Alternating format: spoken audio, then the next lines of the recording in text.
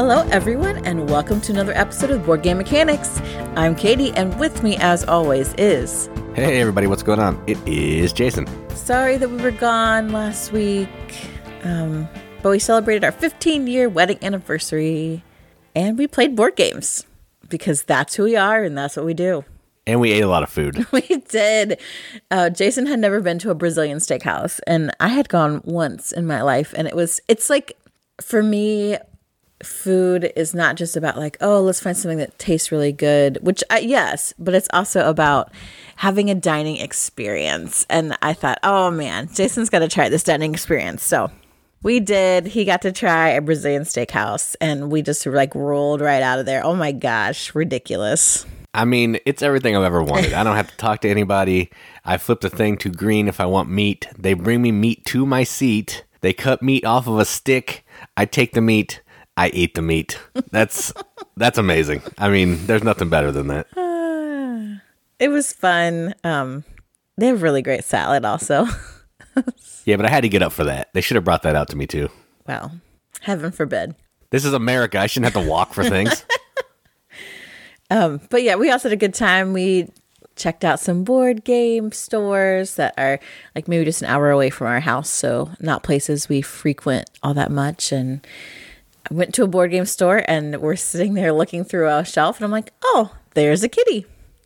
There's just a cat wandering around the board game store, which I thought was kind of cool. Yeah, didn't even care that there were people in there, so clearly it's used to it. Yeah, cat did not care. But we did make some new acquisitions, which you may hear about later. But thank you. A lot of people were still listening to us, even though we didn't record a new episode. So thank you so much. Those of you that are like up with the current episodes and listen as they come out. Thank you for hanging in there and your patience. And we are glad to be back recording another episode this week. So let's get started with some interesting news. Crowdfunding. A couple of these only have a few days left because they were holdovers from last week. There's a few that I missed that as of recording just have a few hours left. So I'm not going to mention them, but I hope you checked out Kickstarter in my absence. So the first game I want to talk about caused some confusion with Jason. He's like, is it about pigs? Is it about a Shakespeare play? I'm like, no, it's about neither. It's about a village. And that game is called Hamlet. For those of you that don't know, a hamlet is a village. It's also, in this game especially, defined as a village it's like so small that there isn't an established church there. So you have to go somewhere else. And that... Before you get started, are there pigs? There are no pigs that I can see, but there are donkey meeples. No, I want pigs. Lame. Get over it. Okay, so in Hamlet, you are actually trying to move your hamlet from hamlet to like proper city by working to expand it and eventually build a church there. Now, I gotta be honest, a lot of what I love about this is the most adorable components ever. You've got these really cute villager meeples. You've got little donkey meeples. They call them donkeeples. Oh, yeah. If you order from the Kickstarter version, there's metal coins that come with it, and you like build a 3D church in your hamlet, which I think is super cool. So in this game, like you are placing tiles to build your hamlet, and the tiles don't really have to fit together like completely, which I love about this. And they're all different kinds of shapes. And that's okay, because all you're doing is making sure that there's like road connections, because you're going to have to move your meeples and your donkeeples through the town, through the hamlet, because you're getting shops, you're like getting resources, and you have to be able to deliver those resources from like your quarry to some of your other places. You're going to have to clear a space to make like the foundation to eventually build your church on, and that's how you win the game. So these little odd shaped tiles, it does not matter that if they don't fit to exactly, which is great for someone like me who has spatial relation problems. It just looks really fun. The components look awesome. Like, okay, we got to get something from to the tavern, and like there's all these little symbols that tell you what you get from these tiles. They're all regular shaped, and so you just kind of place them organically to create these paths that the villagers can use to access buildings, moving those building materials to places where you need them. So then it's always changing. Like if you need some kind of new thing, you're like, oh, I'm just going to create this other building that we now need in our hamlet as it is emerging and growing. It's so cute. This is actually by the creator of Petrichor, David Shearcop. That game seems cool. The one about collecting raindrops. That's cool. Okay, well, I'm just saying, if you like that and the design of it, he also did Hamlet, the village building game. So if you're interested in building villages in irregular shaped tiles, in donkey bowls, check out Hamlet. There's only 4 days left on the Kickstarter by the time this episode drops, so definitely check it out. For all of the really cool bits and stuff, I think that the price, which is $61, is not a bad deal. Yeah, it sounds cool. I don't know. I just $61 though. It seems like a lot to me, but I'm just a cheapskate. Donkey bowls. Yeah, I heard you say it a couple times. That doesn't make me change my mind. There's also solo mode, by the way, which Nick Shaw and David Terzi put together. So, I'm sure Terzi is involved. So there you have that. I mean, illustrated people meeples, villagers, 3D cardboard church. Anyway, cool. So that's Hamlet. The next one is a theme that is near and dear to my heart, and it's not an Asian theme. It is my other love, which is books. So this game is Library Labyrinth. This is by Descent Games. This one, it's essentially a dungeon crawl game, but it has a literary theme, so I'm totally in. So this game, there are tiles. I believe there are 18 tiles that you play with in the dungeon itself. They are dark. You start on one tile. This is a cooperative game. There's also a solo mode, I do believe, as well. Yes, 1 to 5 players. In order to win, you have to go through this library that these literary terrors have escaped. You know, if I've seen it once, I've seen it 100 times. The tornado from The Wizard of Oz is out. All sorts of other disasters from literature creeping out. Big Bad Wolf, the Minotaur, whatever. You have to go in to the library, capture these terrors, and shelve them again. So the library tiles, they're dark. You flip them over to get a lit pathway. This is where you'll encounter those baddies. You can flip tiles around then to make pathways through the shelves. There are some tiles that give you treasures that'll help you out. There are then the tiles you have to find that actually contain the 6 shelves where you have to shelve 6 terrors in order to win. In order to help you, you are then calling on literary heroines. These are all women that you're working with, I do believe, to come and help you capture these things. They're found in different categories like children's fiction, classic fiction, legends, historical leaders, science. I think there's like 60 women's characters. So they're either an actual historical figure, or they're a fictional character from a work.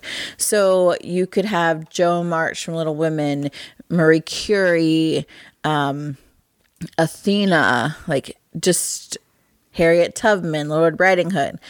All these women that have their different, they're not necessarily powers, because I think it's a combination of these like characteristics that relate to icons on their card that you then are going to use to help capture these terrors.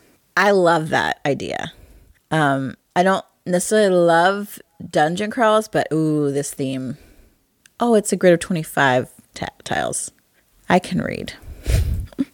But it says it's pretty quick. So it's cooperative. It's set in this cursed library. 2 to 5 players. They say 30 to 45 minutes. There's also a solo mode, which is about 30 minutes.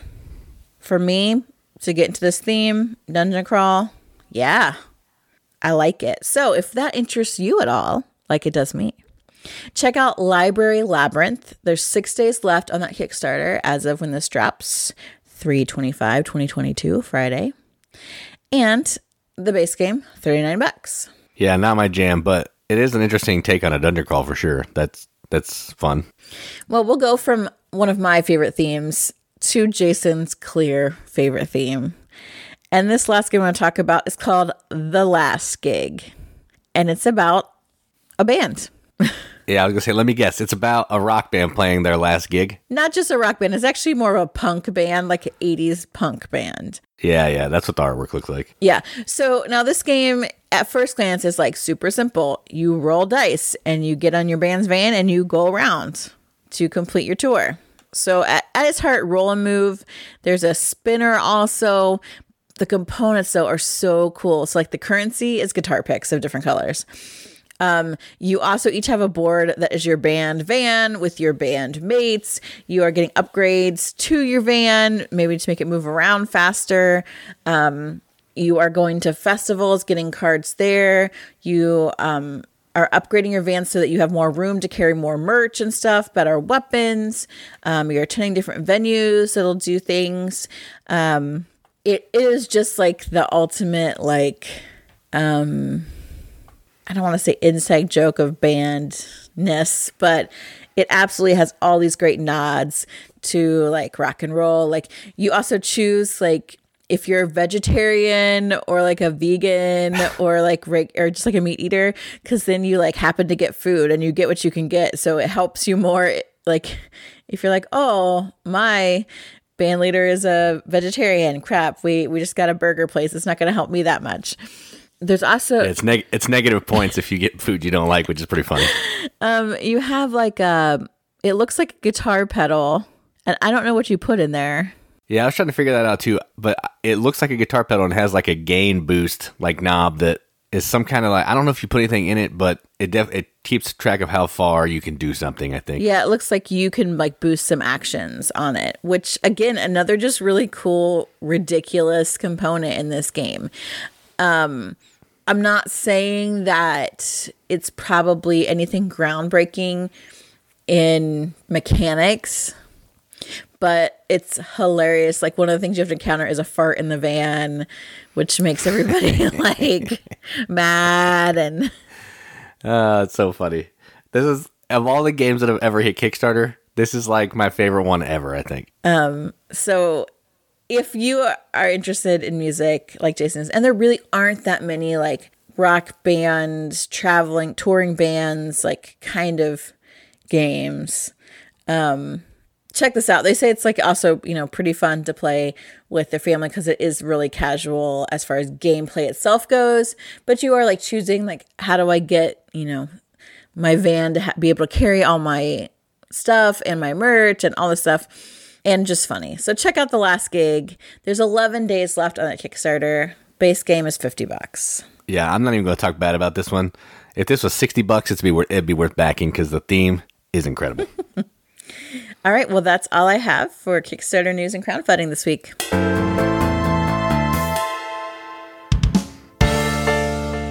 All right, so let's talk about some games that we played. We did play a lot of games when we were on our anniversary getaway. But we're also going to talk about one that we didn't play there, and then we played with some friends. Well, a couple of these we played there and with some friends, but enough of that. Let's just talk. So the first game we're going to talk about is a trick-taking game. It's a Restoration Games reprint of a game called Dragon Master or Coup d'etat, and this game is called Indulgence. And effectively, this is a pretty straightforward trick-taking game at its heart. There's no special cards. It's just 4 suits, 1 through 9. That's all the cards. Where this game shines, though, is in the center of the table, you're going to have 3 edicts, which are like rules that you're trying not to break. And each round, the dealer is going to be what's called the ruler. And the ruler is going to pick one of those 3 edicts, or if you're playing the advanced version, once per game, you can pick all 3, but we won't go into that. You're going to pick a single edict, and then starting with the player to the ruler's left, they're going to decide if they want to pass on that edict, or if they want to be the sinner, and do the opposite of what the edict is. So if the edict is don't take any red cards. If you're the sinner, you're going to take all the red cards. If you succeed in sinning, everybody pays you some money. If you fail in the sin, you give the ruler some money. And if you don't sin, if it gets all the way around to the ruler and everybody's passed, you do the regular edict. And for every rule that you break on that card, so for every red card I would take, I would have to pay the ruler some kind of money based on whatever's on the card. The point of the game is you're trying to end the game with the most money. Or have everybody be ruler 3 times, and then whoever has the most money is the winner. that's effectively it. But for being such a straightforward trick-taking game, those edicts make it really thinky. And when someone's sinning, it's basically 1 versus 3, and you're all trying to stop that person from sinning, so they pay you some money, which is pretty cool. So I dig this game. It's fun. I like trick-taking, so that should be no surprise. So what do you think of Indulgence? I really like this game. So much, in fact, that I have been actually in the process of writing another blog about, I don't know if it's blog, review, I don't know, article, something about trick-taking games, and I featured Indulgence because I, again, have loved trick-taking games my whole life. It was one of the first types of games I learned to play was card games, and I live in Ohio, and so we all play euchre. And once you have that basic concept down, trick-taking is super easy and something that you can play and talk with friends. And this does like this really next great job of like, ooh, you know, can I make sure I don't take any 2s and 3s? Or one of the edicts was not to take pairs, so the same number of these 2 certain families, because it's all like the suits are Italian families. And you're like, ooh, well, you can follow an edict fairly well and say, okay, I'm going to avoid that. But where you really get money is when you sin. And it's almost in some ways like euchre, in bid euchre, especially like shooting the moon or going alone and trying to accomplish the opposite of the goal. And that's exciting. And then the other players then turn on you and are like, okay, how can we stop that from happening? Because they're going to get stuff from all of us if we don't. Whereas if we're just playing by the rules, following what the ruler set, you know, you're just trying to avoid punishment and just paying a little bit to the ruler. But the rewards are so much bigger for sinning, and having like the right cards come out that match with your hand. And can I work it anyway? And how is this gonna? What do I need to hold back? Even as another player who's not sinning but trying to stop someone, like, oh, how do I keep them from getting the last card of this suit? Like, what does that look like when there's no actual trump suit in this game either? And there's a ring. But what about the ring? Yeah, the ring. There's a ring. It's actually a really cool ring. So if you decide to sin, you get to use this this ring, like as your called the Indulgence. That's where the name comes from. Yeah, like your papal favor or whatever. It's a nice ring. Like it's actually a great bit, and I like to wear it when I can. It really is. Kiss the ring. Jason likes to be a jerk and like be like, kiss the ring until I stop him from sinning, and he has to pay a bunch, and then I'm like, you kiss the ring now, fool. That's true. That was not fun. That was awesome. It's just a really fun game, like kind of an interesting theme, but I love trick-taking. I love card games. Indulgence, very, very good. Yeah, if you're into trick-taking and you can find this one, it's probably pretty cheap because it's a small box. I have no idea. I got it in a trade. I would say at least try to play it once because it's really fun. Yeah, and since I'm on spring break this week, I'm going to finish that review, so I kind of go in depth on the rules and all of that stuff and a couple other cool trick-taking games that'll be on our website, boardgamemechanics.com, right? No, BG Mechanics. BG Mechanics. BGmechanics.com. Hopefully within less than a week. You can buy, there's no copies on Amazon. There's none on the Geek Market. There's a couple of listings on eBay. So good luck. Yeah, I'm not even sure if they're still printing it anymore, which is sad because it's really good. Yeah. Well, because it came from Restoration Games, so. So the next game we're going to talk about is a game that we got on our anniversary, and we played on our anniversary, and I played it a couple times solo after that. And the game is called Walking in Burano or Burano. I'm not actually sure how you say that word. And this is a small box game from AEG and Emperor S4, so like the size of Hana Makoji, that small, that size of box. And effectively what you're doing in this is I read through the theme in the book before I did my review. Good job. And you are repainting houses in Burano to attract people to stay in them or visit and look at them. I told you that theme when we started playing it. Oh, I forgot because I didn't care. Really don't care about theme and I block it out. Yeah. And the way the game works is you're trying to build a tableau of 5 different kinds of houses in front of you, and you want to build a first floor, a second floor, and a third floor of all these houses. And then you're going to score points based on some kind of inhabitant or tourist that you put in the house. Now, the trick here is you can't build the same color house next to each other, and each house has to be made of 3 of the same pieces, same color, unless you spend like this regulatory token, and you can break a rule, but you're giving up 3 points. And the way you play the game is there's going to be some columns, depending on the number of players, of a first floor, second floor, third floor card that you can draft. If you take a 1 card, you have to take from the top or the bottom, and you can take 2 coins. If you take 2 cards, either from the top and the middle, bottom and the middle, and you can get a coin as well. Or you can take all 3 cards from a column, and then you're able to build them. And after you take some cards, you can build. To build the first card, costs a coin, 2 coins. The second one is 1 coin. The third one is 1 coin, or maybe backwards. It's 4 coins total, 5 coins total if you want to play 3 cards. And then once you complete a building, you're going to get a draft one of these inhabitants, which are going to score for like all the buildings that you built, or you're going to take a tourist, which is going to score directly for the building that's above the tourist, like different elements like flowers, plants, cats, and I think something with stripes on it, some kind of Awnings. window covering with stripes on it. Awnings, yes, I couldn't think of the word. Thank you. And that's it. You're going to play until someone has built all 5 buildings in an actual game with people. In a solo game, it's different. But when you're playing with actual people, whoever builds 5 buildings, you're going to finish the round, and then you're going to score. And you're going to score for all your inhabitants and tourists. You're going to score any regulatory bonuses you have left. You're going to score for any like business that you've managed to get in the first floor. There's like a pizza place and a clothing store, all that kind of thing. And then whoever has most points is the winner. And that's effectively it. So for this being a little tiny box game, one that I didn't really want to get, but Katie wanted it, it's a really good game. It's a nice, thinky little puzzle. Plays in 30 minutes, but it feels like you played a full game, which I enjoy. So I know you like this more than me, so you can go ahead and talk about Walking Game Burano. This is yet another game where we've been looking at a game store. And this is the thing about us in game stores. We'll walk through and we'll be like, oh, there's that game. It's like games that we already own. I don't know why we point out games we already own. It irritates me because I'm like, we don't want that. Then Jason will be like, ooh, this game. And he'll be like, say, oh, I've been wanting this game, and talk about it. And then he'll set it down and walk away. And I'm like, wait, are we not? What? So instead, I basically just ignore him for a while. And I look around, and I love little box games. Because for 2 reasons.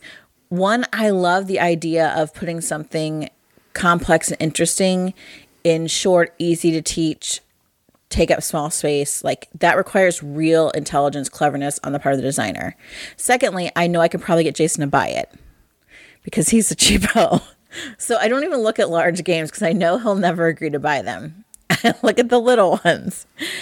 And there have been several times where I'm like, ooh, this game looks really good. And he's like, I don't know anything about that. I'm like, well, I read the back. It talks about the basic mechanics. It sounds really good. It looks good because, of course, I'm drawing a cute art. I'm like, oh, and it's only like $20, $25. So I convinced him to buy it. And then he's like, oh, this is a really good game. That is what Walking Game Burano is. A really good game in a little box. It definitely has a mechanic that I love. And I don't know what you call that, what they call the mechanic, because it's like tableau building in some ways, but you're building your tableau to hit these scoring goals, and you're like really trying to make the most of them. So yes, I'm trying to obey the placing and the drafting rules for the colors of the houses and the different stories of them. Sure. But I'm also like, oh, well, if I can get a house that has a bunch of plants on all 3 stories, and then, place the inhabitant that gives me points for as many plants as I have, that's going to really give me an awesome score. And just trying to kind of then, okay, well, I've got these tourists that are going to give me points, but then for my overall kind of little street that I'm working on, my 3x5 grid, these inhabitants, how can I maximize their points? And once you lay down a building, you cannot take that back. And just again, super simple gameplay, but really great choices. Decisions are tough. They're important. Money is always tight. I love that in a game. And it's pretty. And it's simple, quick, easy to play it. Be like, okay, even if you didn't quite get it the first gameplay, after you play through it once, you're like, oh, totally get it. Let's throw it down again. Easy to do, yet challenging. I really like this game. Now you need to play Burano, the big one. Yeah, that's one of those games that we have that you won't play with me. That's true. It's also from Emperor S4, so that's interesting. It's on the board of eligibility. It is. That needs updated real bad. All right, so the last game we're going to talk about is another game that we picked up, and this is a big box game, and this is one that I've been wanting for a while. I don't know. I don't even know why. I like racing games. I like stupid themes, and the artwork on this one is really adorable, and this is called Unicorn Fever, and this is a re-implementation of Horse Fever, which I don't know if anybody's ever played that. It's a horse betting game, and that's what this game is. You're betting on magical unicorns, on which one you think are going to win and get second and third. And you're also going to be playing some magic cards on these unicorns to try to hinder their performance or boost their performance. You're going to get help from these magical creatures in the form of contracts that are going to let you break some rules. And you're basically trying to just score the most glory, not money, most glory at the end of the game to be the winner. You're going to have to take out loans at some point. Maybe someone will make you do it, or you just run out of money. You have to take some loans out with the leprechauns because they have all the money. And yeah, that's the theme. It feels similar. The racing part kind of feels similar to, I don't know, Camel Up a bit, but this is way more convoluted than Camel Up. May go about one round too long. It felt a little long to me. I think if it was 3 rounds, it'd feel a little better. And I kind of wish there was more emphasis on the racing than all the other stuff, but that's just not the way the game works, I guess. I don't hate it. It's not my favorite racing game that we have for sure, but probably if I'm going to play a racing game, I'm going to bust out Homestretch or Camel Up every time, unless somebody's really into unicorns and I can come up with some kind of kids theme or kids version that I can play with the youngest one. We can see. But yeah, Unicorn Fever. What do you think about this one? Compared to my little box game, this is a big disappointment in my opinion. I remember I think Joel backed on Kickstarter. There was a big buzz because you could get this giant unicorn meeple or something or mini. The Kickstarter came with big pre-painted unicorns, so they're 3 times the size of ours, and they're pre-painted. Yeah, which, okay, that would be cool. And then I would just put the miniatures up and never play this game. I do not like this game. It is boring. You don't get enough turns to really develop a strategy. So then if that's the case, then you should focus on racing, which you don't do very often either. I don't think it's well designed. I think there are some serious flaws. I understand the idea of let's play potions then to kind of rig the race. Yes, absolutely. Then you should have multiple spots or ways to do that. Or on every turn, you can take so many based on, turn order or whatever. Yes, you're going to need money in order to make bets, obviously. Okay, well then there needs to be an income phase or whatever, so everyone gets some kind of money. Maybe you get more money based on your previous wins, or you can play cards that allow you to get patrons, whatever. I would redesign this game myself, house rule it to make it actually fun. As it stands, it's a gimmick. I'm sorry. I don't ever want to play this again. We played it at just 2 rounds, and I was struggling to get through it. I thought, okay, let's play it with more people. Played it with 4 people. I was like, this is not going well. I was ready to bail out. You can't, and once you play the cards, when the race is actually happening, you can't really affect the race. So it's basically a done deal, which in some ways is okay. But since you play so many movement cards in one race, you should be able maybe to play magic cards in between the rounds as you're trying to work for your unicorns to make them win and your bets pay out. And you don't even really care about money because you're actually trying to get glory or whatever. Yeah, you only need money really to make bets on the unicorns and to trade them for glory at the end. That's really it. But the trade-in value is 20 to 1. So it's not you could hoard all your money then to try and buy some glory at the end, but you're not going to be able to get that much. It's a no for me. And I don't know if it's because it was so anticipated by you and other people made it a big deal. But when we played it, I was like, wah, wah, wah. That's how I felt about it. Yeah. And I think there's some good stuff in there. I just think there's too much stuff in there. Either you're going to focus on, Camel Up does it perfectly, and there's no game, I don't think there's any game that does it better than Camel Up. With the difference, the actions you can take mixed in with the racing. That's kind of what I thought this was going to do, and it didn't do that, which is kind of a bummer. I don't hate it, but I did put it up for trade, so we'll see what happens. Yeah. Yeah. Playing it once was enough. I'm sad that we spent money on it, which I usually don't care, but I do care because this disappointed me. I feel personally betrayed by Unicorn Fever. Yeah. I mean, it was only like $5 more than one of the small games we bought, but still, it was a little bit. It's more disappointing than I was hoping it was going to be because it looks awesome. The board looks cool. The bits are cool, but yeah, just a little bit of a letdown. So those are 3 of the games we played. Let's just keep it moving. So we've kind of been focusing on different game publishers who we actually own many games from. Maybe we need to talk about Empress 4 or something. That's true. We do actually have a lot of their games. I didn't realize that. But it's because I love small box games and they seem to have those. But today we want to focus on Days of Wonder. We have loved their games for a long time. They make a lot of great entry-level games into the world of gaming, so they form kind of the foundation of our collection. And traditionally, fantastic production.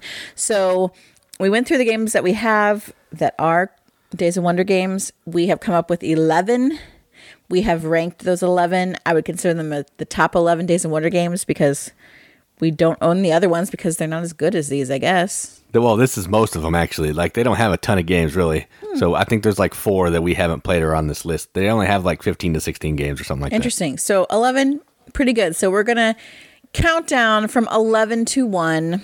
Jason did his weird ranking voodoo because after we curated a list of the games that we have.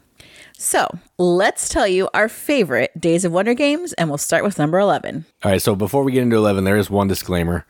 We do have Queen's Necklace, which was a Days of Wonder game at some point, but the version we have is CMON, so that one was not included on this list. And we're trying to be above board here on the board game mechanics.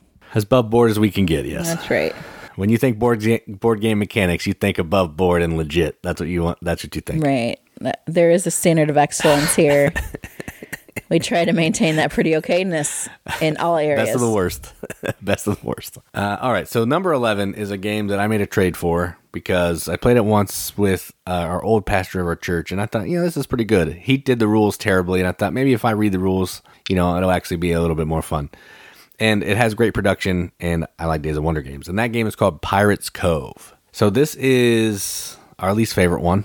And this is basically a simultaneous action selection where you're taking on the role of a pirate, and you're trying to move your pirate around to these different islands. There's 5 different islands, 6 different islands, something like that. And if you're the only one that goes there, sweet. You get to take the action, done, fix your ship, get some gold, get some treasure, whatever. But if multiple people go there, you're going to have to fight, and you're going to do some convoluted shooting cannonballs at each other, rolling some dice until someone, turns chicken and runs off to Pirates Cove so they can fix up their boat. And then the last person left gets to activate the island. And you're basically trying to bury treasure, earn gold, get points before, I think 6 or 7 rounds or something, before all the cards run out on each island. And then whoever has the most points is the winner. That's effectively it. There's also a dummy pirate ship that's out there randomly doing stuff that if you go to their island, they'll smack you around and you'll never win. But yeah, that's it. Kind of simple, kind of takes too long, but it's fine. That's why it's number 11, so Pirates Cove. Yeah, I don't remember this game really hardly at all. So that's probably why it's number 11, because it did not make an impression on me, even though I like pirates. Although it doesn't surprise me.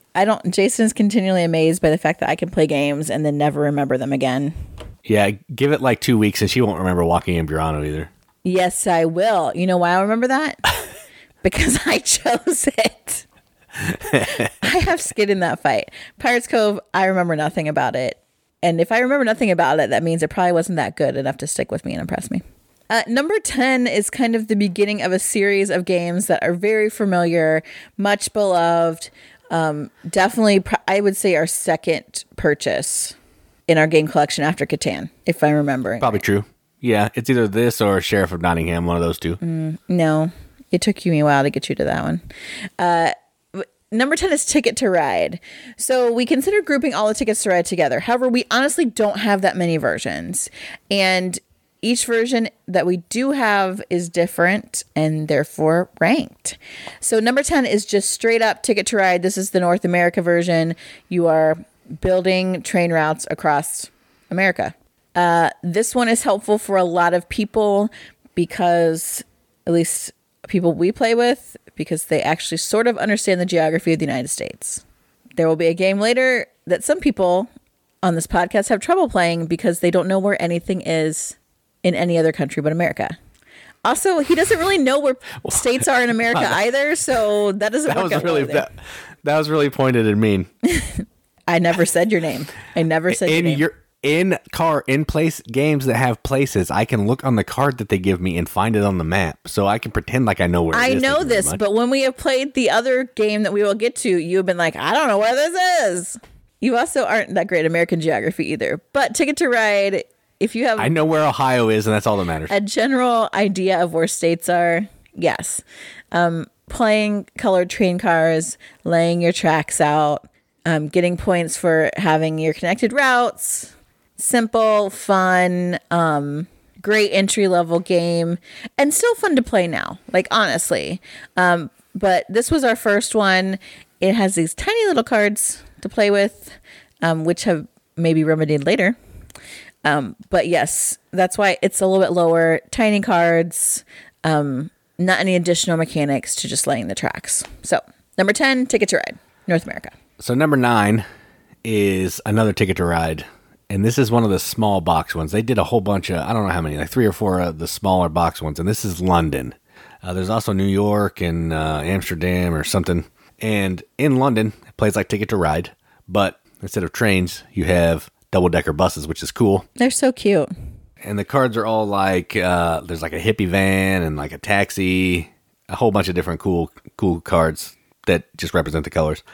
But this one, it changes in a couple ways. All the routes, like the longest route's like 4, and then it's way shorter. And in this one, you're trying to connect different numbers to each other in a continuous route. So there's numbers 1 through 5, and if you can complete a continuous route around all the ones, you're going to score some extra points. Same with 2, 3, 4, and 5. So it's got a little bit of a more a gamery piece to it about trying to make sure you're not just doing your own routes, but also doing the routes that are built into the board. But other than that, it's Ticket to Ride with smaller board and less trains to put down. So number 9, London. And double-decker buses. And the cards for like train cars, they're like different types of cars, which I think look cool also. Right, yeah. Number 8 is our last Ticket to Ride that we have. And this is Ticket to Ride Europe. This was our second Ticket to Ride game that we purchased not too long after North America because we're like, man, this game's fun. What would be more fun? More of the same game. But Europe is not. One thing they did with... This one's better. Yes. Europe obviously is better. It's number 8 on our list. Europe has full-size cards that... Not full-size, but actual cards you can hold in your hand. And like not the little tiny ones from the North America one. And London. In London. So actually, when we would play we would play the other versions of Ticket to Ride, we'd pull the cards from Europe to have the larger cards that are easier to handle. In Europe, the other thing they introduce is a train station. So you come equipped with, I think 3 maybe, train stations in your color that you can use as a way to piggyback off of someone else's track section. Because again, like there are only so many routes. And if you're really trying to complete one and someone has already laid track over the place that you need, you can pay and use a little train station to use their little section of track, which I think is really cool. I'm all about having a tight game, but it is kind of nice to have something that helps you complete your objective and not be completely blocked out and all your work is futile. I like that. I also like Europe. I happen to know where places are in Europe. Maybe not everybody does. I don't live in Europe. I don't care about So Europe. then it takes a long time sometimes. I'm like, well, where is this? I'm like, oh my gosh. Okay, Spain is over here. France is Morons here. So Davenport is no. But it's, again, more of a good thing. A great game. Nice that you can have the train stations. This also has the passes through the mountains that require an extra card to play because, again, it's more difficult to lay tracks through the mountains. I love that kind of thematic addition. Super fun game. This is our favorite of the Ticket to Rides that we have. Number 8, Ticket to Ride Europe. We also have an expansion, Team Asia and Legendary Asia, but since it's not a full game, we didn't put it on the list. Why are you saying Team Asia and Legendary Asia? Because that's what it's called. There's a team version on the map, and then there's a regular Asia map. Oh, I just was to say we have Ticket to Ride Asia, which is different. Yeah, it's Two sides. All right, so number 7 is a Days of Wonder game that doesn't get a ton of love, but I like it, and I probably like it more than Katie does. And that game is called Cargo Noir. And this is an auction game that feels like area control a little bit, where you're trying to bid for these different sections of the board that are going to have like goods on them. And you're trying to collect different sets of goods. You either want a bunch of different goods or you want all the same goods to turn them in for money. Cargo. To buy cards that... Cargo, yes. To turn them in to score... To buy cards that are worth points. So there's like yachts and a nice house, like a villa. You can buy some henchmen that are going to come and help you do some extra things. Buy some extra boats, all that kind of thing. But that's how you're going to get points. If you don't buy cards, you're not getting points. So it's played over the course of like 12 or 13 rounds. If when it comes back to you, if it's your turn and there's no boat that has more money under it than yours, you can take your boat back, get rid of the money, and take all the goods on that section. And you're going to keep doing that until the game's over. And that's effectively it. It has really nice production, cool little boats, good art, and I like it. So number 7, Cargo Noir. I don't mind this. It just does have an area control feel for me, which is, you have to have the most... You're outbidding people, but it can get really frustrating in this game. And I don't mind playing it, but I would not choose it, I guess. Which I think is interesting because number 6 on our list is definitely all area control all the time. Is area control, but the way it does it, I really like, and that is Small World. Small World, again, an early game in our collection.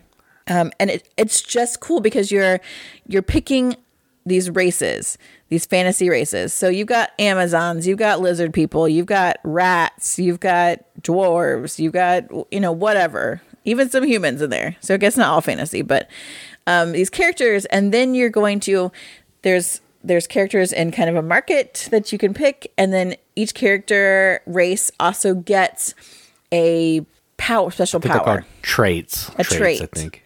Yeah. So it can be flying. It can be, I don't know. I'm trying to think, bivouac, hill, dragon master.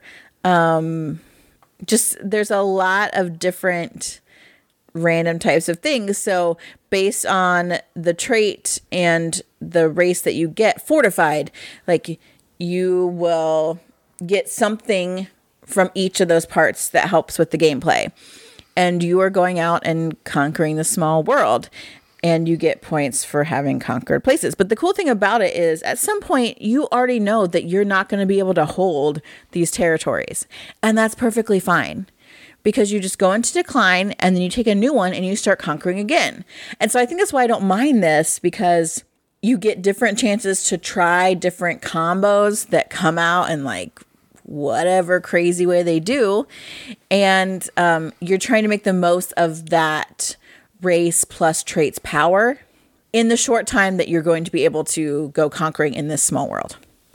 There are like 1,000,000,001 expansions for different types, and they're hilarious. Like we have most of them. There's a few that I would actually like. I actually haven't played this game in a while, and Jason said the last time he played it, it was super fun again still, and I would like to go back. We have like the pretty... No, that's Smash Up.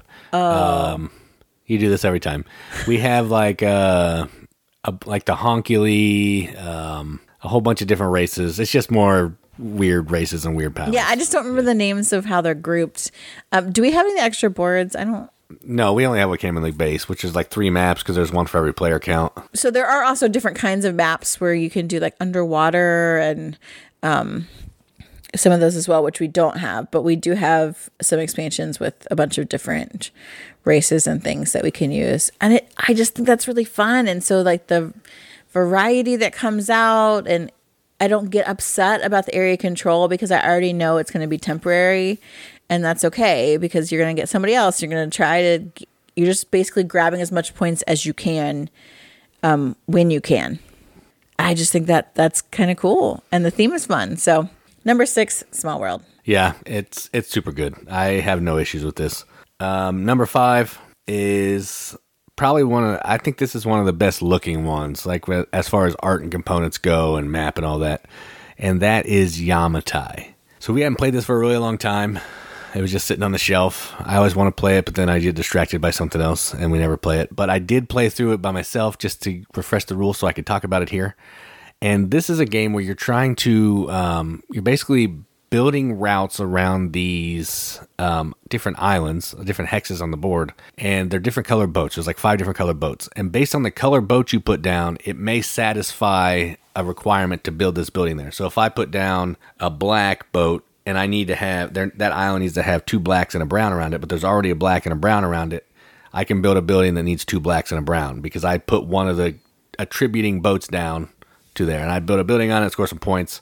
Sometimes you need to use a bunch of different boats around an island. You can build these legendary buildings, which are like tories and temples. They're going to score you points, and they're going to score points for every other building you put around it. That's the crux of the game. There's also a cool like turn order drafting mechanism where you're going to take this tile, and based on the value of the tile from 1 to 10, lower number means you're going to go first, but it's going to have a weaker power. Higher number means you're going to go last, but it's going to have the best power. And then, you'll take your power, you'll do your thing, take your actions, and then you'll reset turn order based on the tile that you took. And, you keep doing that until one of 4 things happens in the game, and whoever has the most points is the winner. It's solid. It gets compared to 5 Tribes a lot, not like 5 Tribes at all, but maybe Bruno Catala, that's it.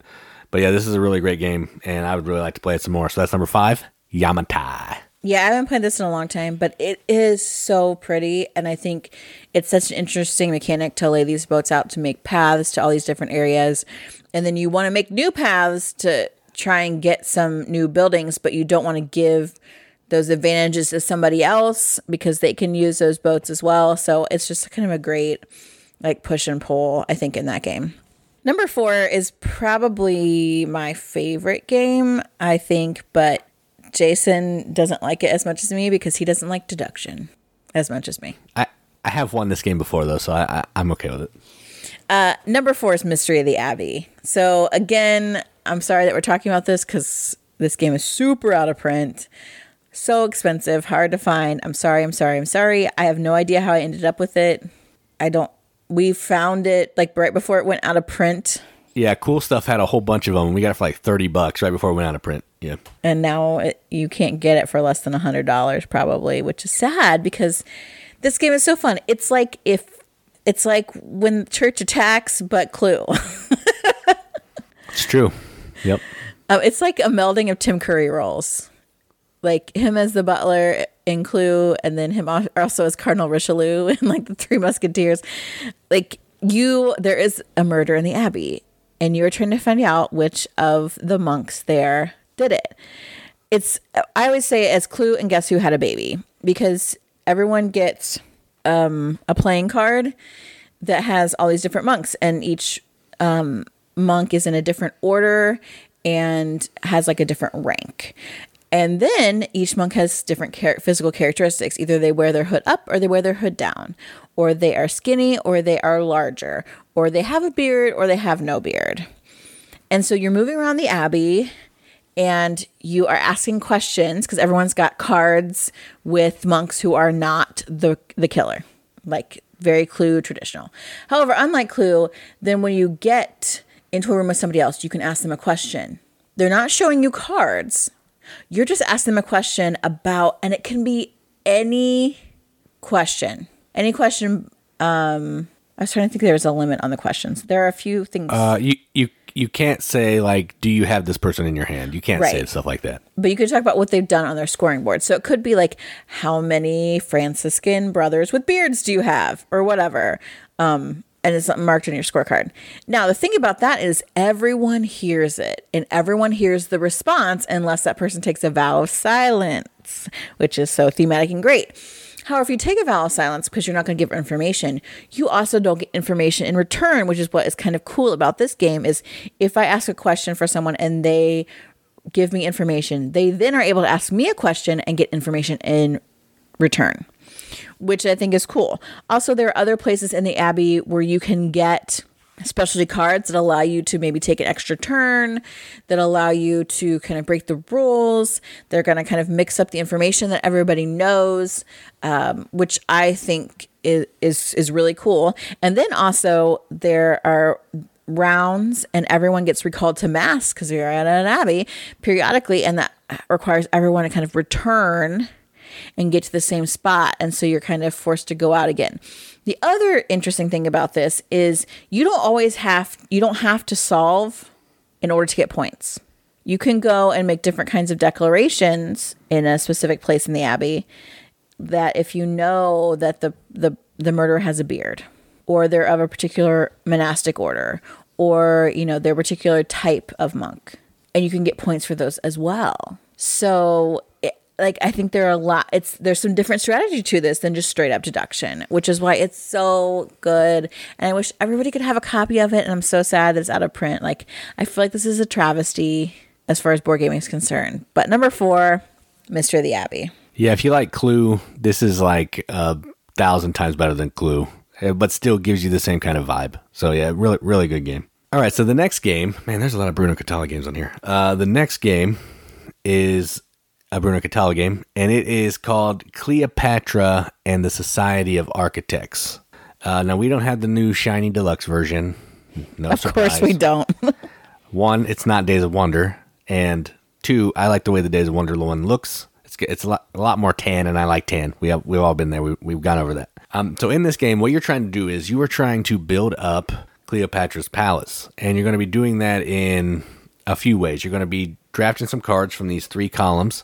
The interesting thing about the columns is some of the cards are face up, some of them are face down. So you don't always know what you're getting based on what's there. And so that's, kind of a little push your luck stuff trying to get that thing. Or you're going to be using cards in your hand to build a different attribute of the temple. You may do the mosaic, which is like some tiles you're putting across the top, and like a polyomino thing to build some sanctuaries to get rid of some of your corruption. You're building some pillars. You're building sphinxes, her throne room, doorways, and then some flashing or pillars around the outside of the castle, or the temple, not castle, temple. And you're going to score points for doing all that stuff. You're trying to have the most points at the end of the game. But the tricky thing here is it also has a corruption mechanism where you're going to earn corruption for doing some things. Some of the good cards that you have to spend to build are going to give you corruption. So whoever has the most corruption gets eaten by Cleopatra's alligator. And that's bad. Crocodile. Yeah, alligator's America. Crocodile. And you automatically lose the game. So you could have, 100 points more than everybody else, but you're too corrupt, so you lose. Then whoever is still in the game, whoever has the most points is the winner. And there's points in the game where you can bid some money to get rid of some of your corruption, but if you don't bid enough, you gain corruption. Corruption's crazy, but this is a really good game. It's got some cool mechanisms that I haven't seen in other games, and I'm glad we have a copy of it now. So number 3, Cleopatra and the Society of Architects. Yeah, this game is pretty good. It is a little bit gimmicky in some ways. We love gimmicks. You love gimmicks, yes. I love gimmicks. But I'm terrible at this game, mostly because I refuse to give up money to bid to get rid of my corruption, and then I end up getting more corruption, which I was trying to avoid in the first place. And then I get eaten by the crocodiles, even though I have the most points because I wouldn't spend it. And it doesn't just eat one person. Like, Katie and I both got eaten in the last game we played. Because we died. It is interesting. I think it's a fun game. The next one is a totally different theme, this underwater theme. And at first I was thinking, I don't know if I like this. But man, I found a way to play this game. And that is Deep Blue, our number 2. The reason why Deep Blue is so high is because its 2 main mechanics are Pressure Luck, which is Jason's favorite, and Engine Building, which is one of my absolute favorites. So that's why I love it. Also, it has these adorable little tugboat looking ships that you move around on the board, and I just love that. They're so cute. So you are in these ships, you're groups of divers looking for these underwater wrecks to get gems and things, which is awesome. So you're moving your boats around, discovering different places, going diving. In order to really make the diving work, you're going to be getting the right crew members. And there are different crew members that help you in your movement, in your dives, help you fight off bad things that happen on dives, but also help you multiply your treasure. And so I love that part of building a really great deck in order to multiply treasure. Now, to get treasure, you can have a dive, which a lot of people love to do because you get a little bonuses as the person diving, which is cool. However, if I'm close enough to you and you go on a dive, I can be like, yeah, I'm gonna jump in on that dive, which is great. And then you can, as the person that that just is along for the ride on the dive, you can get out of there, get out of Dodge at any point if things start to go bad. But you also can benefit from gems and things that are pulled on someone else's dive, and you don't have to use your turn to do the diving. And that is what I love. Other people love the push your luck part, so they want to go diving all the time, so they get to draw out of this bag. Jason. I love drawing stuff out of bag, okay? Sumi. I know, but then he gets mad when I don't want to do that, but just capitalize on his gain. Like, I don't understand that. It's really fun. It's a cool theme. I love that. The components are so great, as we have talked about with all these Days of Wonder games. Super fun, not overly difficult, but really interesting, fun game. Deep Blue, number 2. Yeah, this is one of my favorites for sure. Not the best game, but I just love the push your luck aspect. All right, and our number 1, we haven't mentioned it before, and we haven't played Shadows over Camelot, so it's not that one. This is Five Tribes, another Bruno Cathala game, and this is effectively Mancala, where you're trying to collect different color meeples to do different kinds of things to score a pile of points. And the way that you do that on your turn, you're going to pick up all the meeples from one tile on the board. You're going to drop one in like a snake-like pattern. Wherever you end, you're going to pick up all the meeples of that color, do the action of the meeple that you pick up, or score some points. And if you clear off all the meeples when you pick it up, you get to put a camel down. You now own that tile for scoring purposes. Each of the tiles are going to do different things. They might let you buy some cards that help you score some points and give you money at the end of the game. Money is points. It may let you buy a genie, which is going to give you a special power and score some points.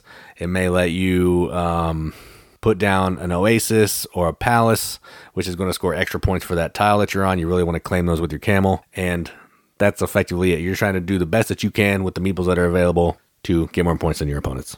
That's it. It has a really nice player board, really great production, like all these Days of Wonder games. And I think, I don't know if this was it had to be your number 1 too, I think, because it's number 1. It's just a fantastic game. It's number 1, Five Tribes. Yes, and we played this again recently, and I was like, dude, yeah, this is so good.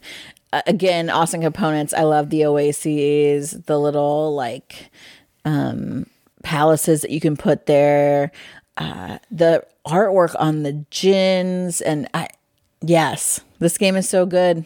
I really like it. So we have most of the Days of Wonder games, honestly, but what did we forget? Apparently Shadows over Camelot. Never played it. Sorry. I don't care about Castle Defense or whatever it is. It's cooperative. Okay. I don't even know if it is Castle Defense. I don't know what it is. I don't know. I get it confused with another one that also has the word Camelot in it, I think. Or I don't know. But if we missed a Days of Wonder game and they're like, man, you've got all these Days of Wonder games, but you really need this one, let us know. Facebook group, #TheRiveted. Show us pictures on Instagram. Tweet us about it. Comment on this video if that's how you get our podcasts. We also have videos for several of these Days of Wonder games out there on our YouTube channel, so be sure to check that out as well. Or join our Discord chat thingy. Is it a channel? I don't know. I don't know. I think they're called Discord channels. It's basically like an instant messenger group. So if you just can't get enough of our annoying comments, join the Discord. We're full of them there as well. But it is like if you're like, oh, I don't really get on Facebook or whatever, and you want to kind of maybe even share pictures of the games you're playing or ask questions about games, or you're in a game store and you're like, okay, I got to choose between these two, whatever, and you just want to talk about it. That's what it's there for. So go ahead and check that out as well. Talk about your favorite Days of Wonder games. We love to hear from you, communicate with you. Have a good time just talking about games and sticking to that, making the game hobby something that everyone can enjoy. Yeah, and one more Days of Wonder game that we actually do have, but it's not on the list, Colosseum, because our version is not Days of Wonder. Oh, okay. I was like, wait, but I like that game. Yeah, it's a great game. It's just not ours. We don't have the Days of Wonder version. I haven't played that. We haven't played that one. Oh, well, then it's not really a Days of Wonder game. Well, it's out of print. To us, like theirs is out of print, one. so it came back in. Yeah, it was a Days of Wonder game. I thought we covered this at the top. With Queen's Yes, necklace, why would you bring it up? Why? I don't know. It doesn't belong on this podcast. It belongs on the podcast for whatever company we have it for. Tasty Minstrel. Tasty Minstrel. we have some TMG games. Absolutely. Maybe we'll talk about them. Spoilers, Jason. Spoilers. Build intensity. You're right. All right. Let's wrap this up. Yeah. I need some lunch. I'm getting a little crazy. Too much zany banter going on. Did you have dairy? I did. Did I have? I was like, wait, did I? There's a throwback. I did have a lot of coffee creamer as usual. Because you can keep your black hot bean water. I love myself, and that means I need lots of creamer. Am I right, Fred? Am I right? Okay, we're done. I've been Katie. I'm Jason. Keep gaming, everybody. Keep gaming. Apparently, I've lost my mind.